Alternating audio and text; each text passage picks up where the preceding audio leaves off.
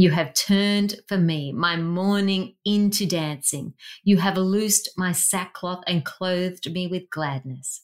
Psalm chapter 30, verse 11 in the English Standard Version. David leads his people in joy-filled worship of his God in the procession. This is not some formal exercise, but worship deep within his heart, which flowed out through every bit of David's body. David is dancing, and he doesn't seem to care that it might seem undignified. When David's wife Michal questions him about behavior below the dignity of a king, he responds, I will become even more undignified than this, and I will be humiliated in my own eyes. Often we're inhibited in our worship by what others might think of us. What will people think if I lift my hands in worship or clap my hands? But we need to always remember that when we worship, we focus on an audience of one.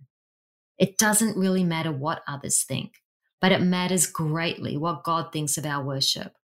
God is looking at our heart and its motivations and the reason why we do what we do. May we always be more aware of his presence in our worship than the presence of those around us.